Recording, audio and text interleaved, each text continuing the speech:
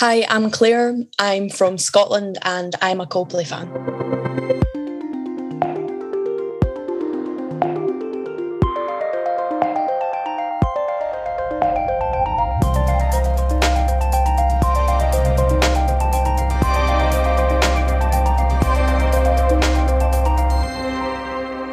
Everybody, and welcome to Cold Talks, the Coldplay Fans podcast. Once more, one other Wednesday for us to have our conversations here.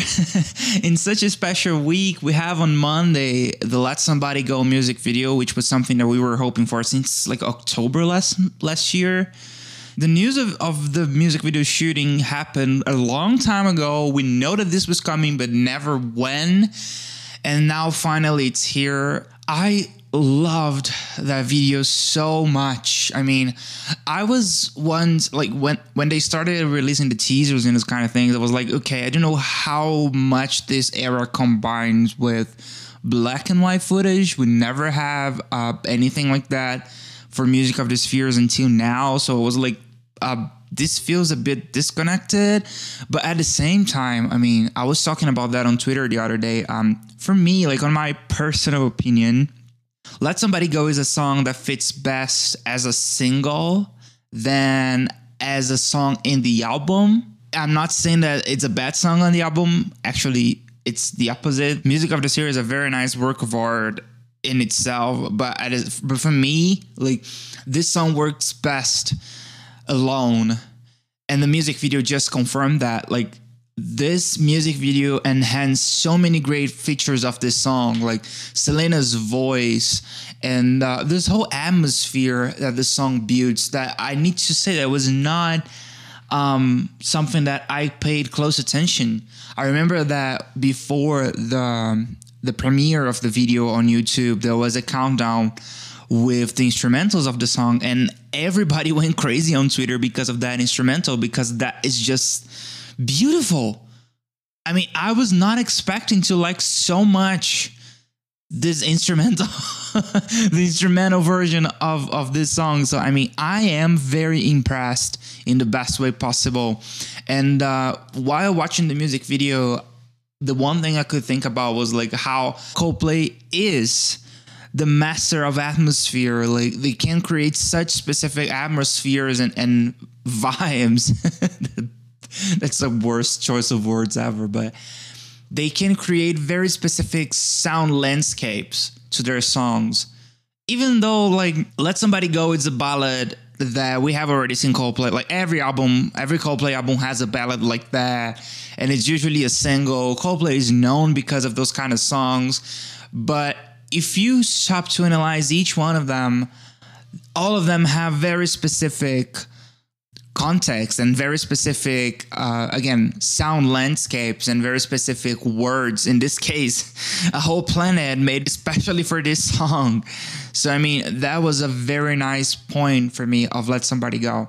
And the music video just makes it very clear and very obvious what is this landscape. And like visually speaking, the Asher references, all of the surreal thing that this music video has just got me by the hand and led me through a very nice path. I'm very happy about this music video. The only thing that I saw people talking about on Twitter that I agree is that it's not clear if this video is actually part of the spheres, if it happens on the spheres, like the geographical place where this album happens. It looks like the Earth, but at the same time, it's very surreal. And I always remember that Cubic is the surreal planet.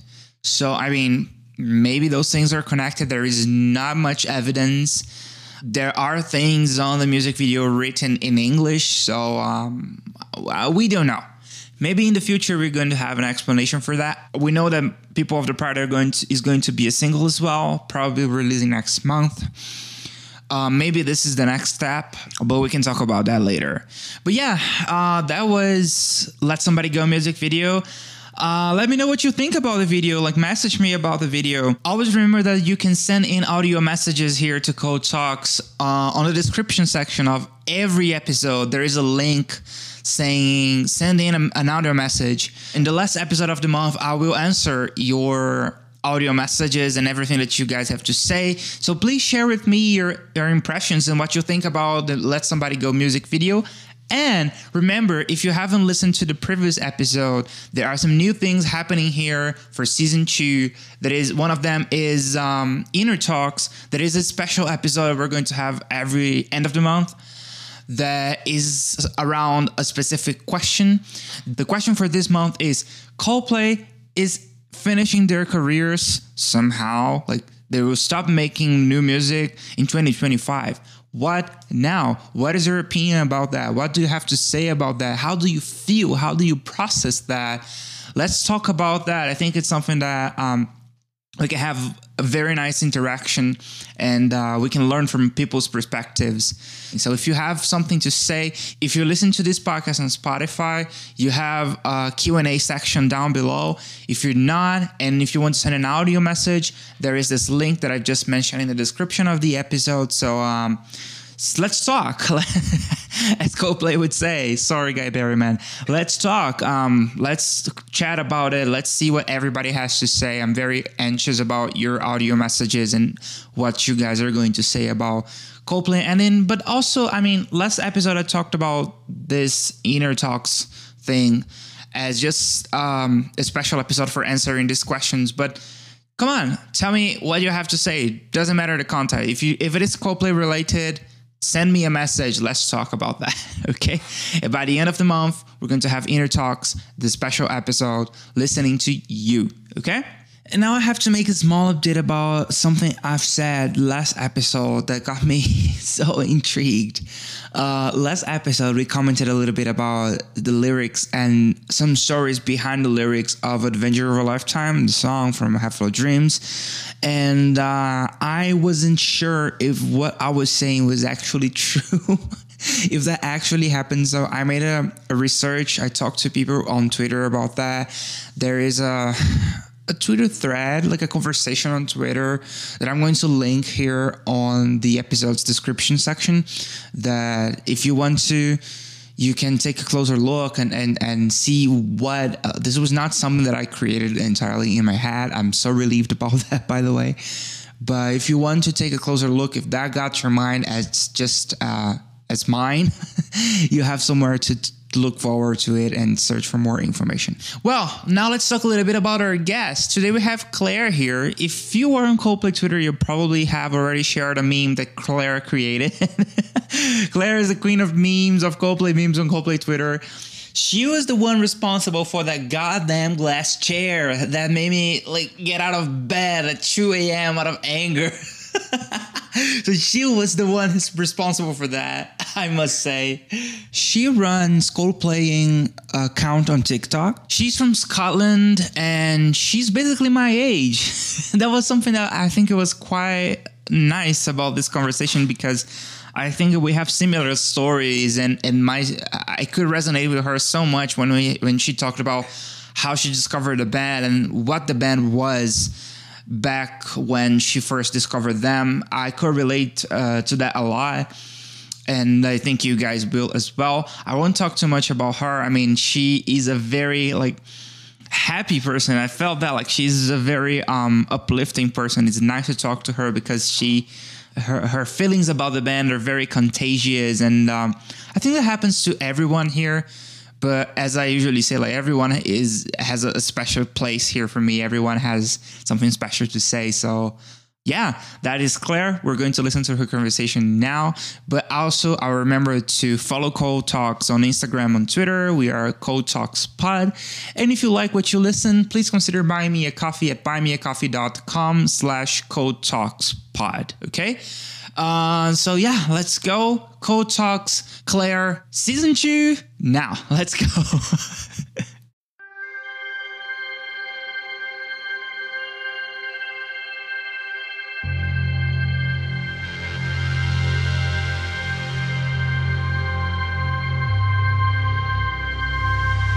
So hi Claire, how are you? I'm great this evening. How are you? I'm pretty fine. So you were from Scotland, and I think you're the first one from Scotland here in the podcast. And I was recording an episode the other day that actually was yesterday. Yes, it was yesterday. And I was talking exactly about that. I could never imagine that I would have so many people for so many places around the world in the same podcast. It's such a privilege to me to be talking to you. And I think that's so amazing. So thank you so much for being here and accepting the invitation and being brave enough to show up. Oh, my pleasure. I was very honoured to get an invitation. I mean, this fandom is like the United Nations of Coldplay fans, I swear to God. Yeah, I believe in that too. So Claire, how do you introduce yourselves to the people who only know your Twitter handle? They're listening to your voice now. What do you have to say for them? First of all, sorry if you can't understand me. I can perfectly. Second of all, hello. Thank you for tuning in, if you are. And I've already introduced myself. You know where I'm from. But if you've just seen me on Twitter, then you probably already know enough about me.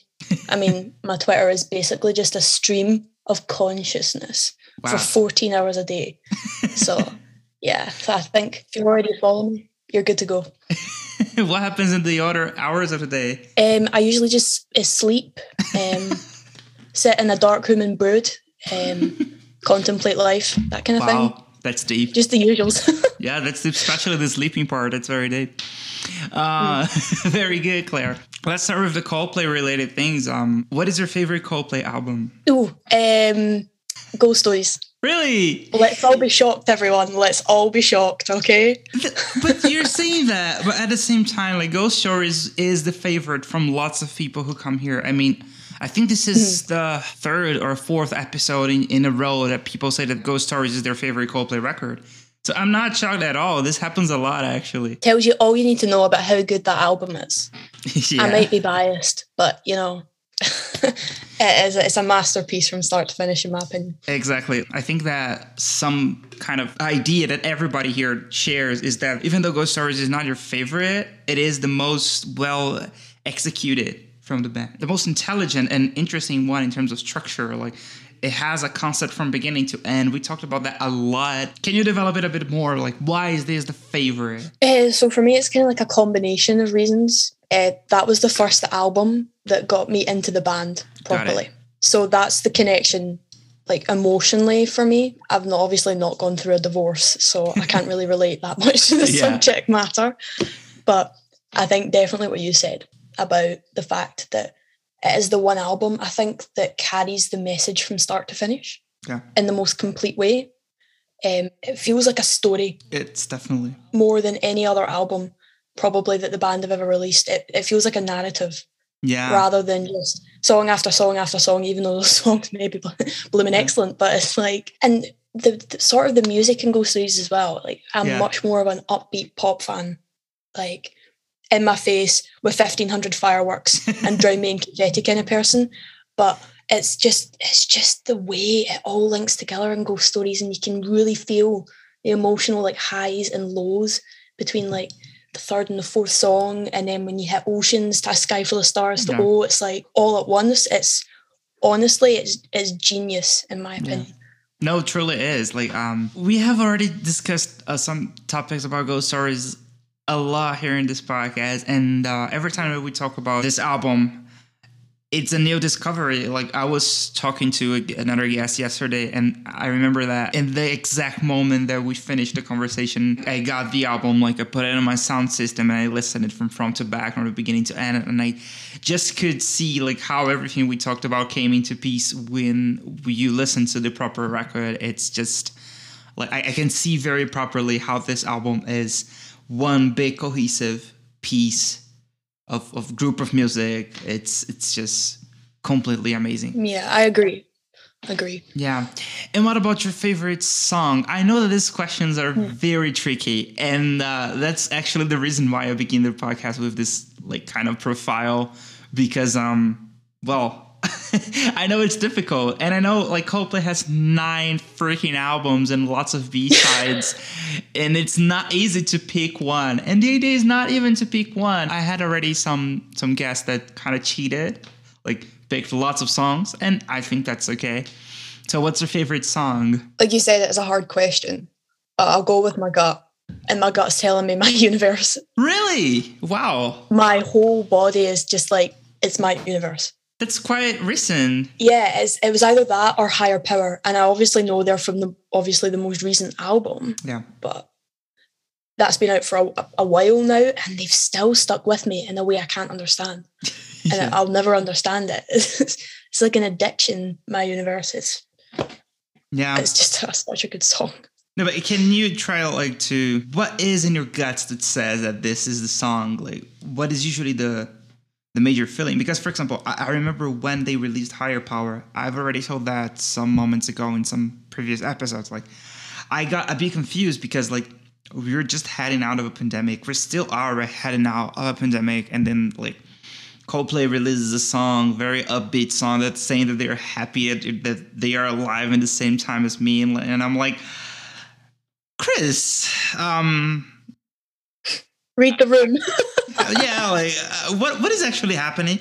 But at the same time, I mean, that's such a great amount of honesty in those lyrics and in everything that they do. And I feel the same thing with the whole record, with Music of the Spheres, but also with My Universe and all songs. So what is the predominant feeling? I think that's the question into those songs that you presented to me as your favorites, or the songs that are more connected to you right now? I think for me, My Universe is the definition of pop perfection. And so I can answer in two parts to your question about why I'm drawn to it. First part is I think it's musically pop perfection. Second part is I have a huge emotional connection to it. And that's such a huge part in anyone's decision about their favourite song or their favourite album or their favourite band member or era, tour, whatever. It's always going to be part of it. A very huge one, by the way. For me, the idea of pop perfection is, I think it's like there's stages to the song. Got it. And you can just hear some songs really feel overly produced that you hear on the radio. A lot of pop songs you hear I'm not going to name names and shame or whatever, because music is subjective and you love what you love. Yeah, for sure. And I just think that a lot of work went into this song, and at the same time it feels so effortless. Yeah.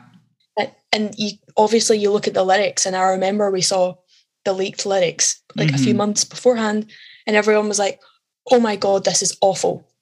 And I remember looking at it thinking, nah, it's never ever that simple. Not with the second big collaboration single that they're releasing anyway. But it's just everything about it is the perfect blend of two different groups. It's the perfect blend of BTS, and it's the perfect blend of Coldplay. I've never heard anything that merges two sounds so effortlessly and so perfectly like that song does. And I played it to my mum for the first time, and she's neither really a Coldplay fan nor really a BTS fan, nor has she really ever heard of them. And she was like, oh my God, I've never heard a song like that.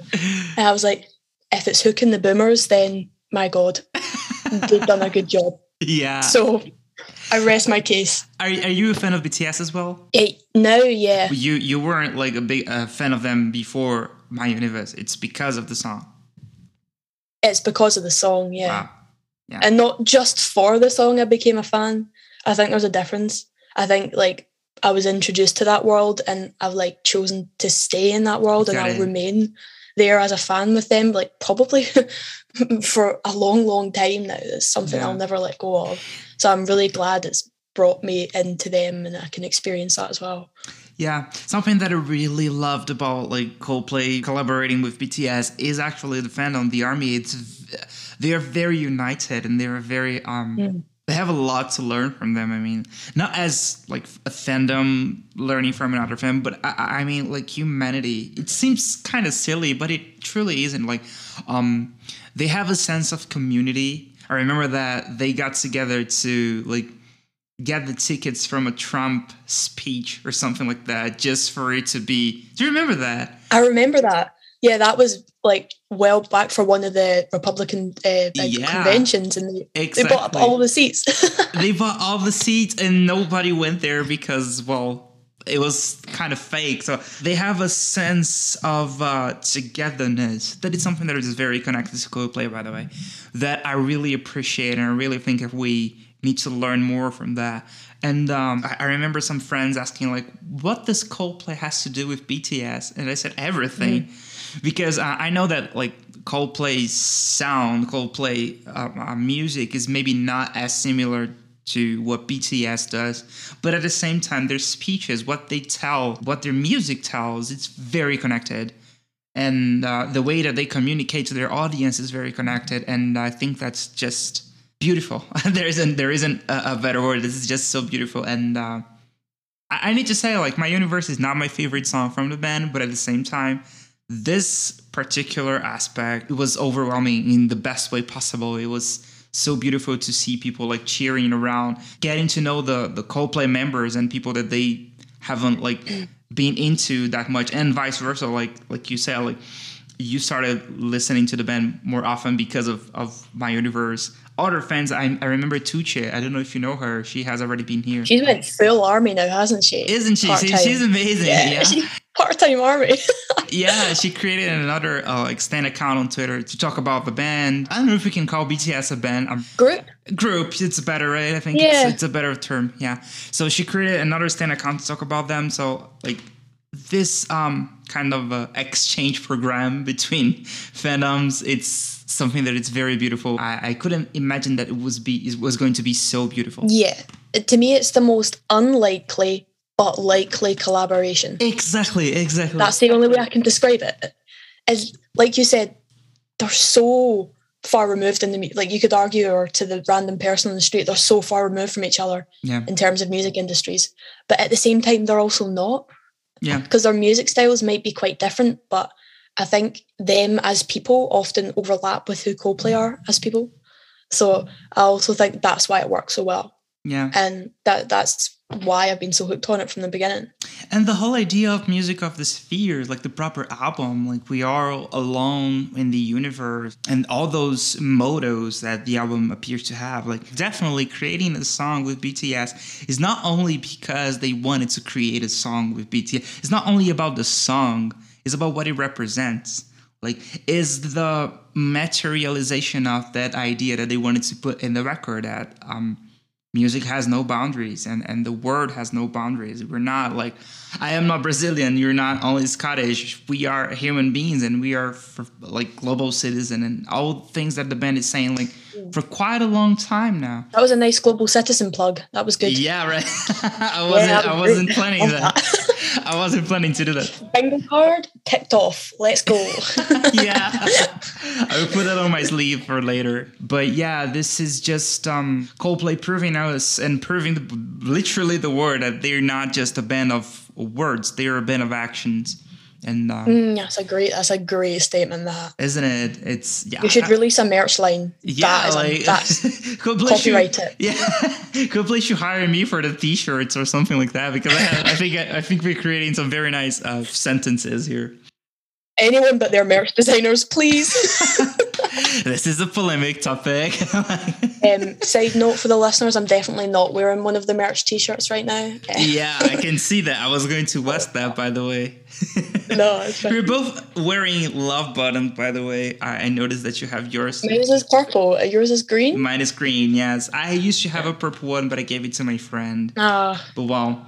And since we're talking about like things that are not only like musical, but they're also reality, like they're also like part of the actual human world. What would you say about live events? What is your list of Coldplay concerts? 1. Solid 1. Really? It was a good one. Yeah, it was great. 2016, okay. June the 7th, Hampden Park in Glasgow. Wow, that's so nice. Long time ago. I was a wee child. I was only 16. Yeah, 16? I was 16. Wow, yeah. Yeah, I hadn't left high school at that point, and I sneaked off early. Sorry to my 6th year admin teacher. Oh, but that doctor's appointment was very important. So I had to leave very early and get to Hampden for the queue. So, but it was worth it. Honestly, I'd never experienced anything like that. Yeah, I truly get it. In a way, it put me off concerts for life, but as in concerts for other artists, because literally no one else can compare. So it's like never experienced anything like that, and I feel like I never will until August when we see them again, when they come back to the. Oh, you have already tickets from Music of the Spheres tour. Yes. Oh, you lucky one. And Wembley. At Wembley, wow! You're going to the Wembley shows. Yeah, that's going to be amazing. I know. I'm emptying my bank account like a mad woman to get down there. And then coming back up. And then 10 days later, I'm going to see the two Hampden Park days. Oh. Back to back. How far is it from Scotland to London? Just for me it's to have an idea. 7-8 hour drive or 50-minute flight. 50-minute flight. Wow, that's very close. Yeah, that's very close. It's a funny one because like you're on the wee small British Airways plane and it takes off, but by the time you get up, you have to go back down again because it's so short. So you're barely in the air. It's like a big circle all the way back down. This is so strange for me because like since I am like I'm from Brazil, and Brazil is a very large country, so huge. Whenever I want to go out of Brazil, it's like 5 hours flight. If it's a near country, like I went to Chile some years ago, and it's relatively like near. But for me, it was like a 5-hour flight, and then I remember my mom went some years ago to Portugal, and she go from Portugal to Spain by car for like 1 hour, 2 hours, and I was like, that's so crazy. It's 2 different countries. It's so small in comparison to South America. It's just, like, when you compare the size of Britain to South America, it's so small. Yeah, this is so. But I mean, it has its good side of it because as you were saying, like you can go from Scotland, from Glasgow to Great Britain to London in just a few minutes. So, and then catch more concerts. Yeah, I think one of the things that has become particularly evident this year for me, more so than any other year I've been in this fandom, is how privileged and lucky I am to live in the United Kingdom. Yeah. When we talk about Coldplay, yeah, that's true.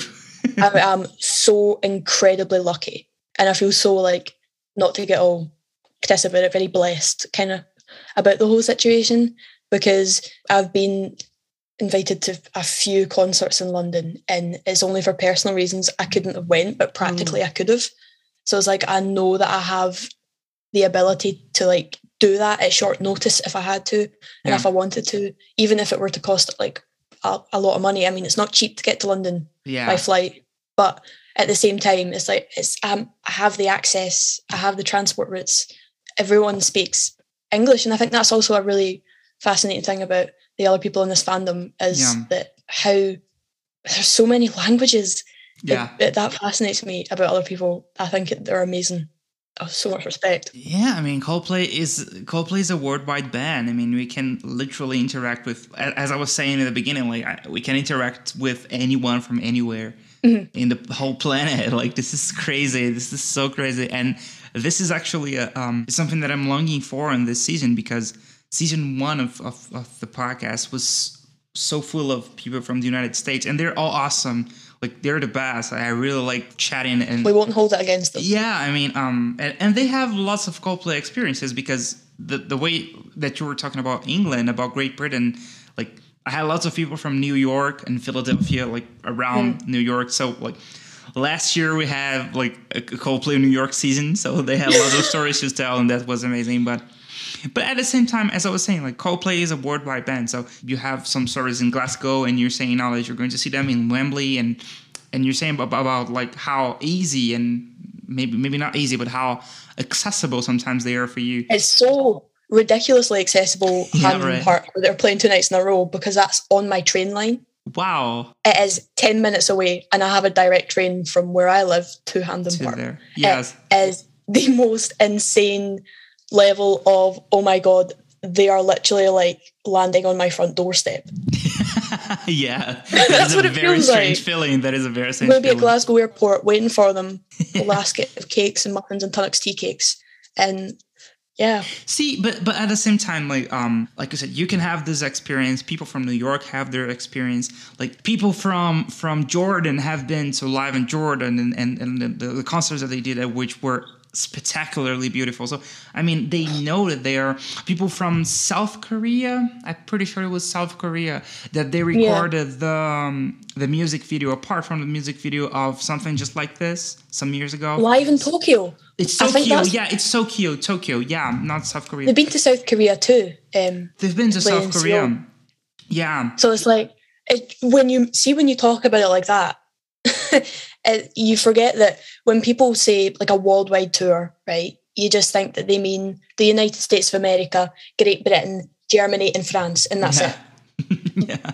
But see, when Coldplay say they're going to do a worldwide tour, as much as they might not announce all the legs in the one go, you do know that they are quite literally going to do a worldwide tour. Yeah, exactly. Usually, like, I think the only tour that Coldplay hasn't been in Brazil was, of course, Parachutes, but it doesn't count. Yeah, it doesn't count. Since Irreversible to the Head, the only one that they were not here was Milo Xyloto, because something happened. Yeah, something happened that nobody knows what it is until today, that they have to cancel it. They announced it, and like the week later, they canceled it. But at the same time, like, when they came back to Have All Dreams, they began and finished the tour in Latin America, as they should. So, and they recorded a whole DVD of the whole concert, and in São Paulo and Buenos Aires. So I mean, I need to say that Latin America's crowd is just the best. Listen,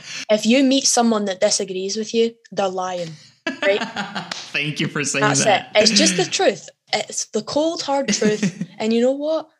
I've not met a single Coldplay fan that disagrees with that statement. So that tells you everything you need to know. I used to be like reluctant to bring that topic into the podcast because, I mean, I seem biased when I say that. And I've never been to a concert outside of Brazil. So I really cannot compare presentially saying, but well, we have concert recordings and this kind of thing, so we can't compare. And I remember when they came back, I think it was one of the first concerts that they did after the Today Show. That was the actual first one for an actual crowd. The Macy's one. And was it the Macy's 4th of July one? No, not even the Macy's one. It was after that. I won't remember. Basically, the same people that were on to the Today Show went to the Macy's one. Yeah. So the Today Show's crowd was a very nice one. I know which one you're talking about. Odyssey. It was Odyssey, wasn't it? It was Odyssey. I'm pretty sure it was. But the point is, it was a festival. Maybe it was iHeartRadio or something. Because I'm pretty sure it went Today Show, Macy's, the Apollo, and then Odyssey, or it was Odyssey, then Apollo. I'm pretty sure it went like that. Something like that. You have a way better memory than I do. I won't even... I have no idea at all. Rodrigo, the only reason I remember these things is because I was doing like 12-hour days, just literally sitting on Twitter and Instagram, just like looking at this stuff. Yeah. Simply for like the news account. That was it. That was all I was doing. Wow. And I was also like isolating because I'd been exposed to COVID. I never got it, thank the maker. But so I just had so much time on my hands. And I remember at one point, I watched Australian daytime TV for 6 hours just to watch Chris not turn up to an interview. Wow. And I'm not joking. I still have like, PTSD from that. So I still have a wee bit of like relationship issues that stem with me to him with regards to that. So I'll forgive him one day. Yeah. But was it worth it at the end? Like, was it a good experience? The Australian TV? Yeah. Someone, like, I'm not joking, this sounds like a stereotype. There was a story about a guy fighting a crocodile. Wow, okay. Yeah. That's something. So it was worth it just for that. It was worth it in the end just for that. Some people were saying back then that this crowd that was there on one of those concerts was like not even clapping. I remember Hayley. Do you know Hayley from the Coldplay fandom? Yes, they're really lovely. Yeah, everybody loves Hayley. By the way, I miss you, Hayley. If you're listening to that, I miss you so much on Twitter. Please come back. But well, I remember it was a video turned into a GIF that Hayley was like, everybody was not even standing up for Coloratura, and Hayley was like massively crazy. And that for me... Oh, that was the Apollo show. It was, right? I'm pretty sure it was the Apollo. That was But it was the Apollo one. Wasn't that the same night My Universe came out? Ooh, I think it was the night before. It was. I'm pretty sure it was the night before. Because I'm pretty sure I remember like I stayed up really late. Yeah. Stayed up till 11 p.m. my time, which isn't that late. Yeah. But then I tactically napped from 11 till 1 because My Universe was getting released at 4. So then I woke up at 1, digested all the Apollo content for like 2 hours, had 3 breakdowns in the space of an hour, and then like watched My Universe come out. Obviously, I'd never heard it before that for legal reasons. Yeah. Yeah, so... And also People of the Pride, because they played it live and then people recorded it and posted it on Twitter. And I was singing. That was the breakdown that night we all had, because People of the Pride was played for the first time. Yeah, but I didn't listen to it. Like, I was on Twitter freaking out because everybody was talking about that. And I wanted to listen to that in the proper album. I didn't want to listen to like an iPhone recording of it. No, I wanted to listen to the proper song. So people were saying, oh, this is the man who swears. And I was like, really? Like, the man who swears from 2009? 10 years later. 10 years later, even more. Like, I was just freaking out, but I couldn't play it. So I muted my computer and my cell phone, like, for not even by accident, listen to a snippet of it. And it was like 1 month kind of before the album, a little less than 1 month before the album came out. So I was like, I can handle this. I'm not going to listen to that. I'm not going to. When they started releasing teasers after that, I remember they released a teaser from "Let Somebody Go" with Selena Gomez parts, and I didn't listen to any of that because it's saying like we have a lot. I have been listening to Overture for months, literally months, which is a quarter of the album. Yeah, it's like the whole thing. It's everything. That's a lot. Yeah, and my mind was already starting to create like theories and imagining how the song should or shouldn't go just for like 10 seconds of a song. And I'm saying, like, this is not right. I don't want to listen to that again. I don't want to listen to any kind of snippets. So I ran away from Twitter and I ran away from anything not to listen to the snippets. And I could, thanks God, I was not spoiled by the snippets. The own band was posting the snippets, I know that. But I mean, I wanted to run away from them. Honestly, I mean, I microdosed myself. I tried so hard. I did so well. Like the night they first got played, I like listened to the first 30 seconds. And I only downloaded the first 30 seconds to my phone. Wow. Because saved it as a screen recording. Yeah. So I was like, I'm going to be really good about this. Yeah. And you know what? I was like, I'm going to show some self-control. And then I had to watch the video though, because I was a bit confused as to why everyone was saying he was like rolling around like a sausage roll on stage, like screaming and hissing. So I was like, okay. Yeah. So I just remember watching the video and I was like, you know what? I can get behind this. Yeah. So I remember watching the video without the muted version of the video because I remember Haley. That must have been so funny. It was so funny because Haley said that like you need to watch it at least to see Chris performing the song. And I was like, okay, so then I will play it and I would try to see what is it about because...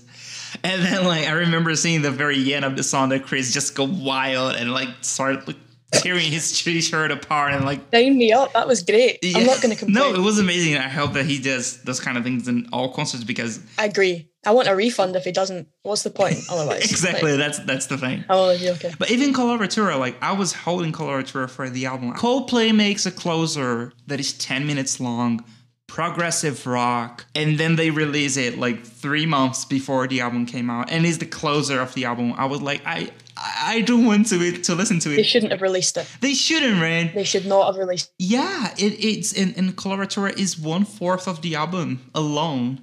I was like, okay, so what is happening right now? Like they released 1/4 of the album in one beat. That's why I didn't want to listen to People of the Pride, for example. Yeah. I had lots of spoilers by the own band, but I have the feeling that I knew too much already. I think for me, when it would come to the album build-up, they shouldn't have released Coloratura. But that's just a personal opinion. Simply because it was a quarter of the album, not because the song isn't literally a masterpiece in every way, shape and form.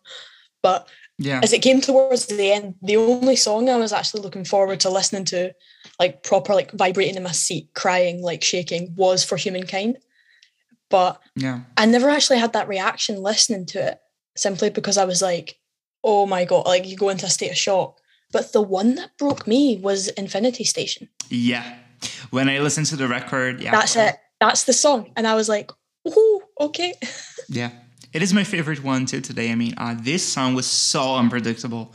And I remember people saying that, oh, this song is Life is Beautiful. And I was pretty sure that this song was Life is Beautiful. But then it wasn't. Like, it was something I wouldn't be surprised if sometime in the future they said that this song came out of Life is Beautiful. Like, they were jamming around and then this 100% did. But at the same time, like, we don't have proper lyrics and it's an actual song and they put it in the album. Like, I love that. That was a bold move, but I really like appreciate them for doing that, because I remember the night of the album, one of my friends in France was listening to it, Celine. She runs Coldplay, the forums and stuff.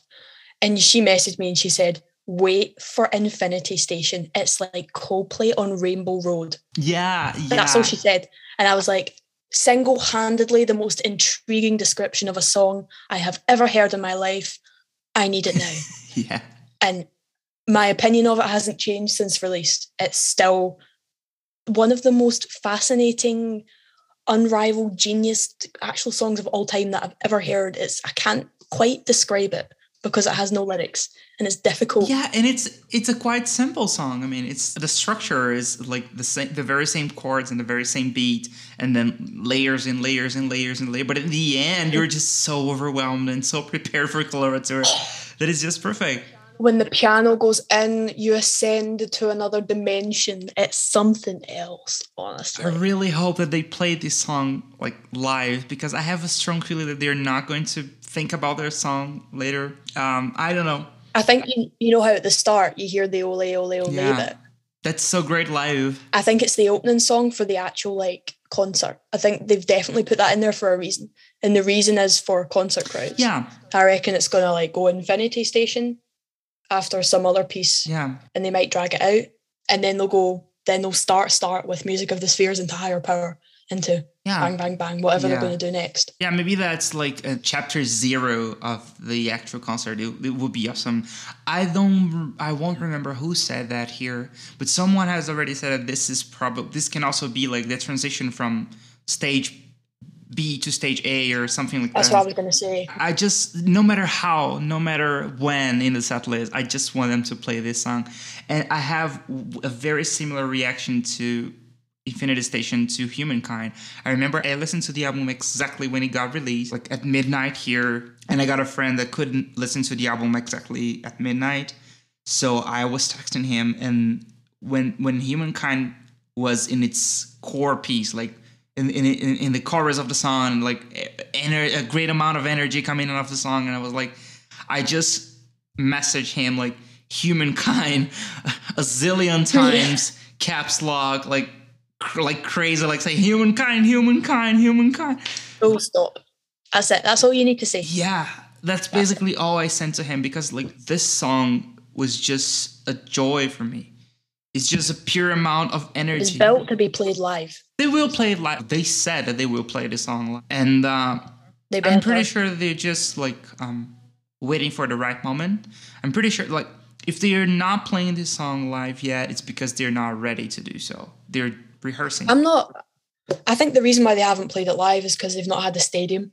Yeah, exactly. Like they don't have, I don't know, maybe 2 years of pandemic affected the way we understand like time and those kind of things, but the tour hasn't even started. Like everything we know from Music of the Spheres live is not even the beginning of the tour. I know. We have lots of things to happen, and sometimes people get sad on Twitter, like saying that they only play like those 3-4 songs from the album, but at the same time, like, well, wait, they're not supposed to play like.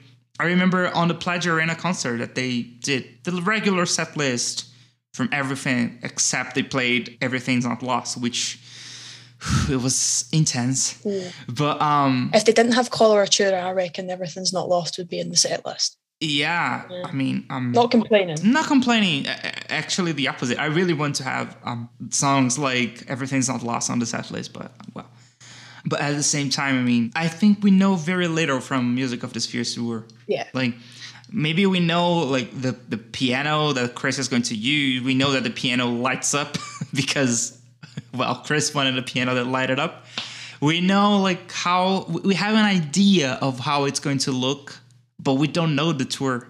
We have lots of things to happen until we get to that tour and until we get to the actual set list. So... Lots of people were complaining that, and I truly get it. Like, we have a very similar set list from A Head Full of Dreams. Yeah. Set list, and yeah, this is a bit frustrating. But at the same time, again, the tour hasn't already started. I'm pretty sure that they're not just going to like copy paste the A Head Full of Dreams tour with songs from the new album. I'm pretty sure that this is not what's going to happen. We just need to wait.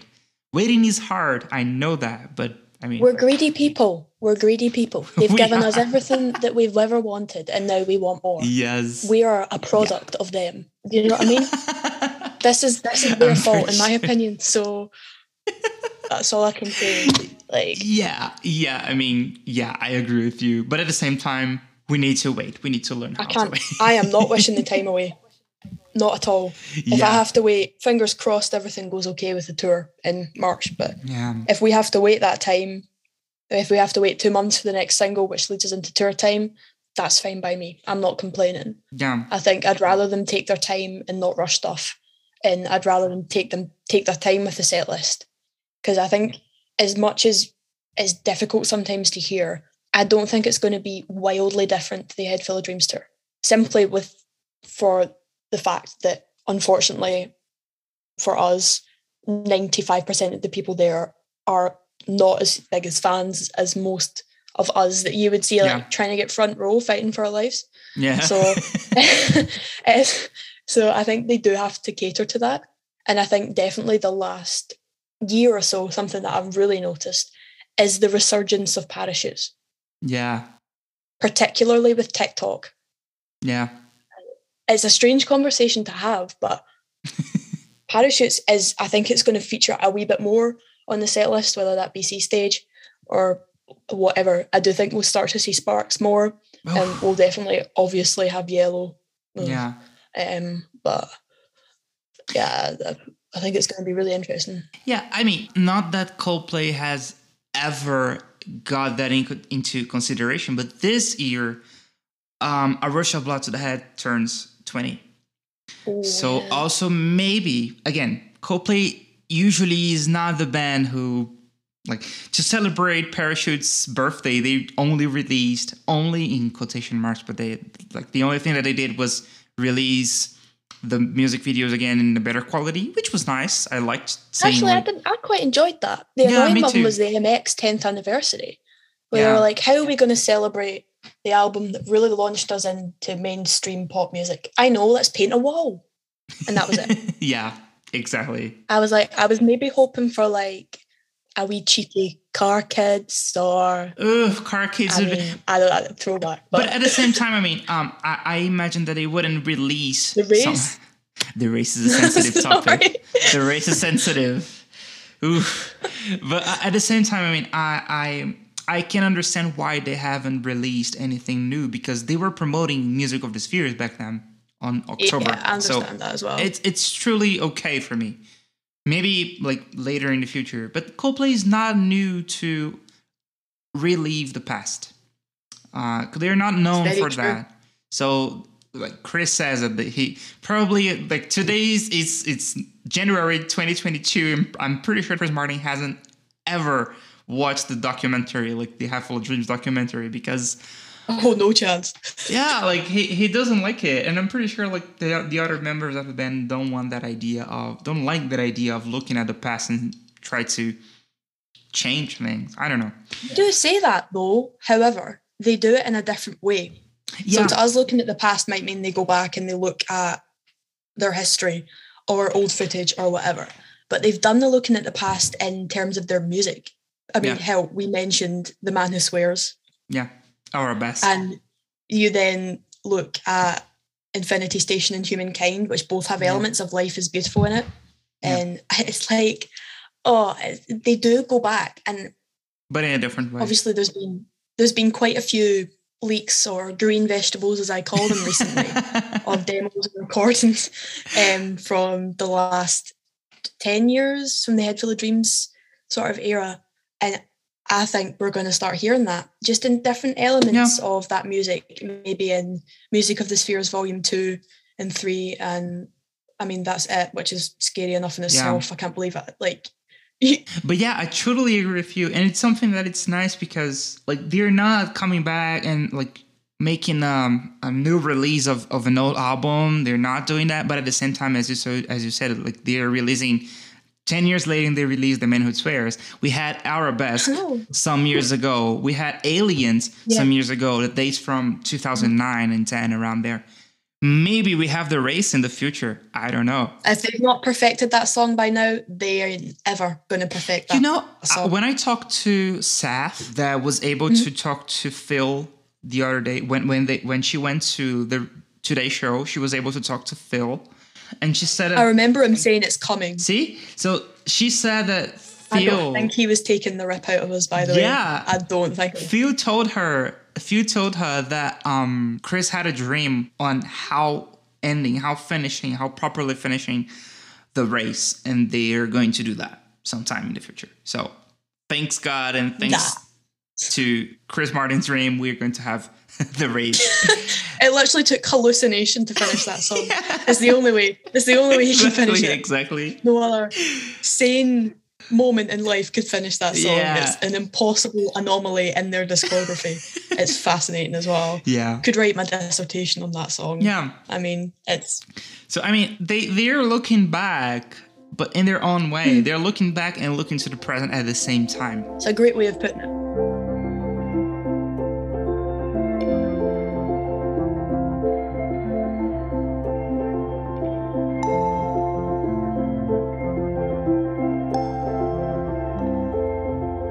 We know that Coldplay will stop making music on 2025 or stop releasing albums or whatever. Something will change in 2025. Now, what? What is your opinion about that? How do you see that? How do you process that? How do I process it personally? That might be quite emotional.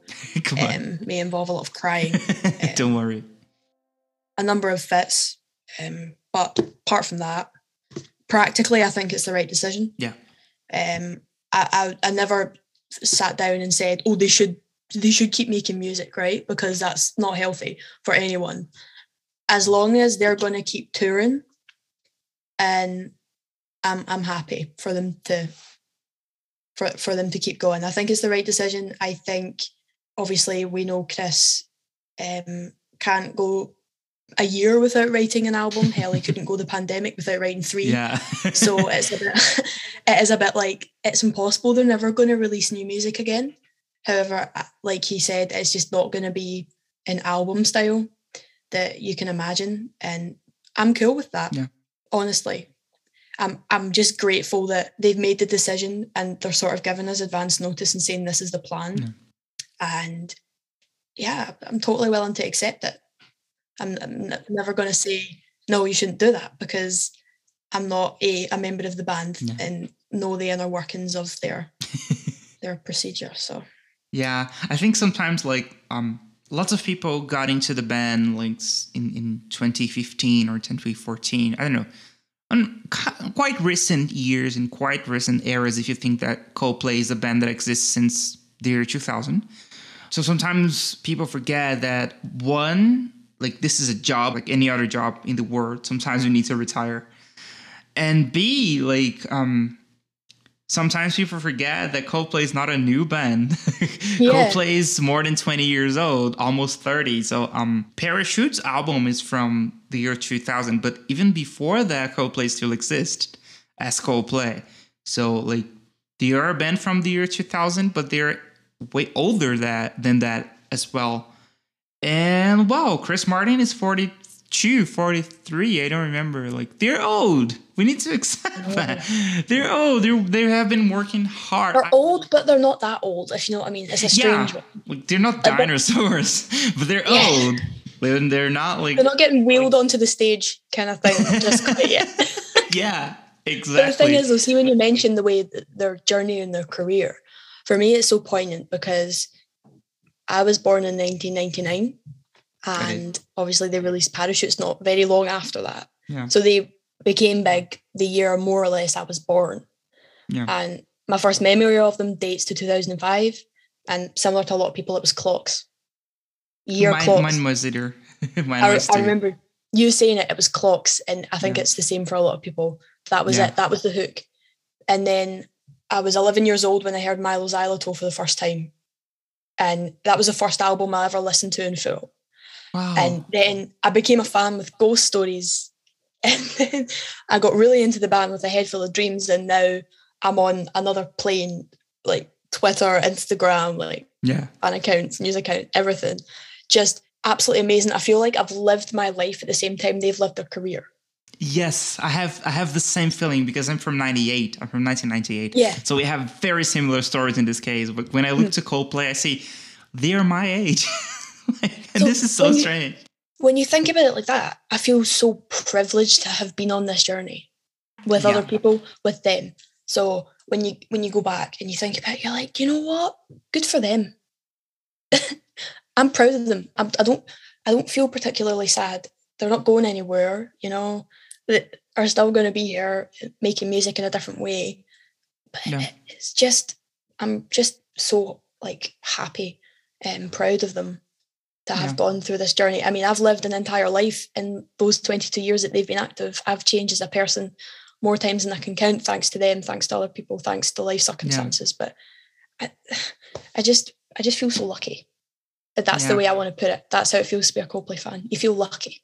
Well, now you should be hired as a Coldplay t-shirt designer because that was the perfect definition. I mean, I think that the lucky feeling, the feeling of being lucky, it's a very great way to put it because like Coldplay they have their particular things as they should, but they have shared this journey with us in a very intimate way. Like not only about like the songs, as we were talking like in the beginning, like they transform everything that they are saying and they are singing in the songs as physical things, like as true emotions. Like when you go to a Coldplay concert, for example, like I also have been to only one Coldplay concert, as you told. It was, again, I Have Full of Dreams. It was basically the same thing.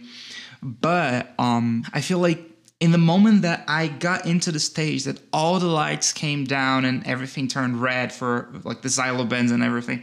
From that moment until the very last note of Up and Up, that is the closing song for the tour, I could really feel that anything else was happening in the world. Like everything could and should be resumed to that moment. And this is so hard to do nowadays. Like this is something that's something that caught our attention for 1 hour and a half exclusively.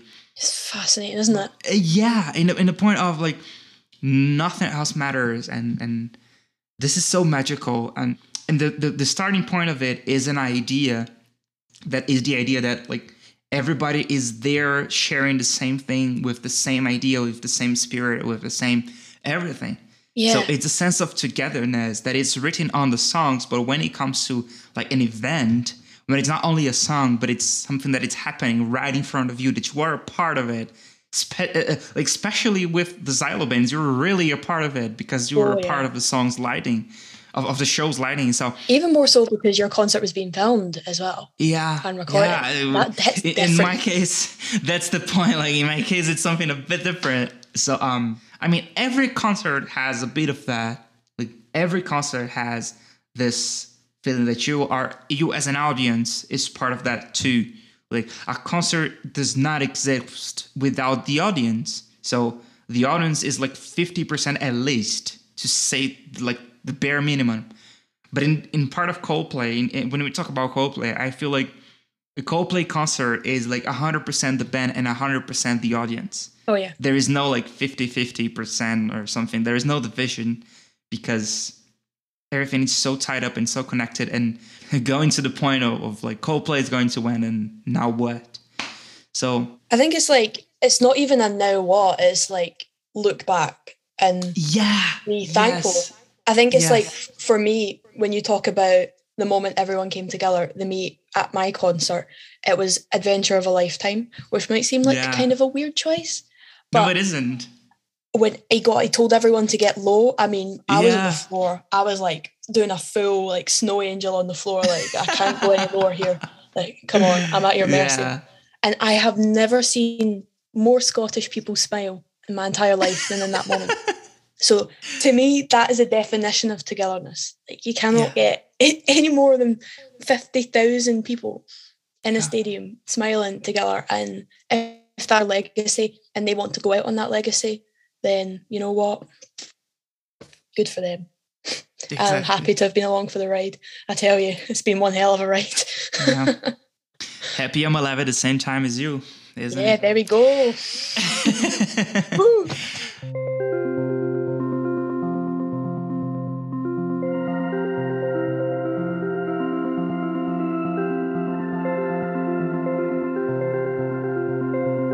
Claire, thank you so much for being here. Thank you so much for separating a bit of your day to talk to me and talk to everybody who is listening right now. Is there any last thing that you want to say to wrap things up on this podcast? First of all, Rodrigo, thank you for having me. I think you're amazing. Second of all, to everyone listening, all Coldplay fans listening, thank you. You've been such an important part of my life for the last 7 years. I wouldn't have made it through it. So much stuff, my degree, my life, without you guys. So, you know what? All I'm going to end the note on is thank you. And buy and stream my universe.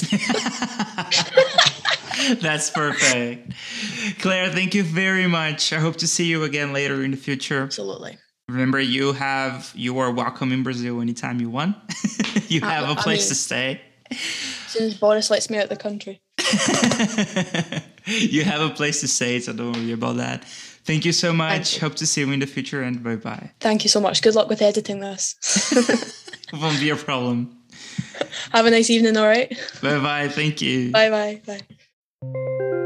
So that was our conversation with Claire. She's amazing, isn't she? It's so funny. I love having this time with her. This question of the end of the episode is the question that is going to lead our Inner Talks special that is happening every end of the month.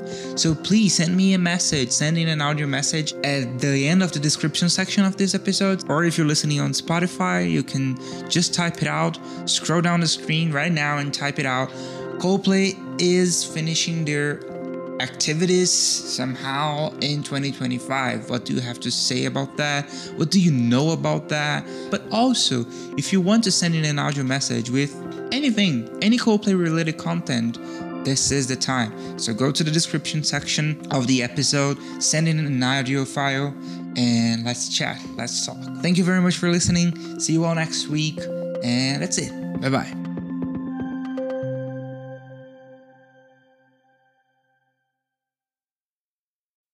Thank you so much for listening to Code Talks.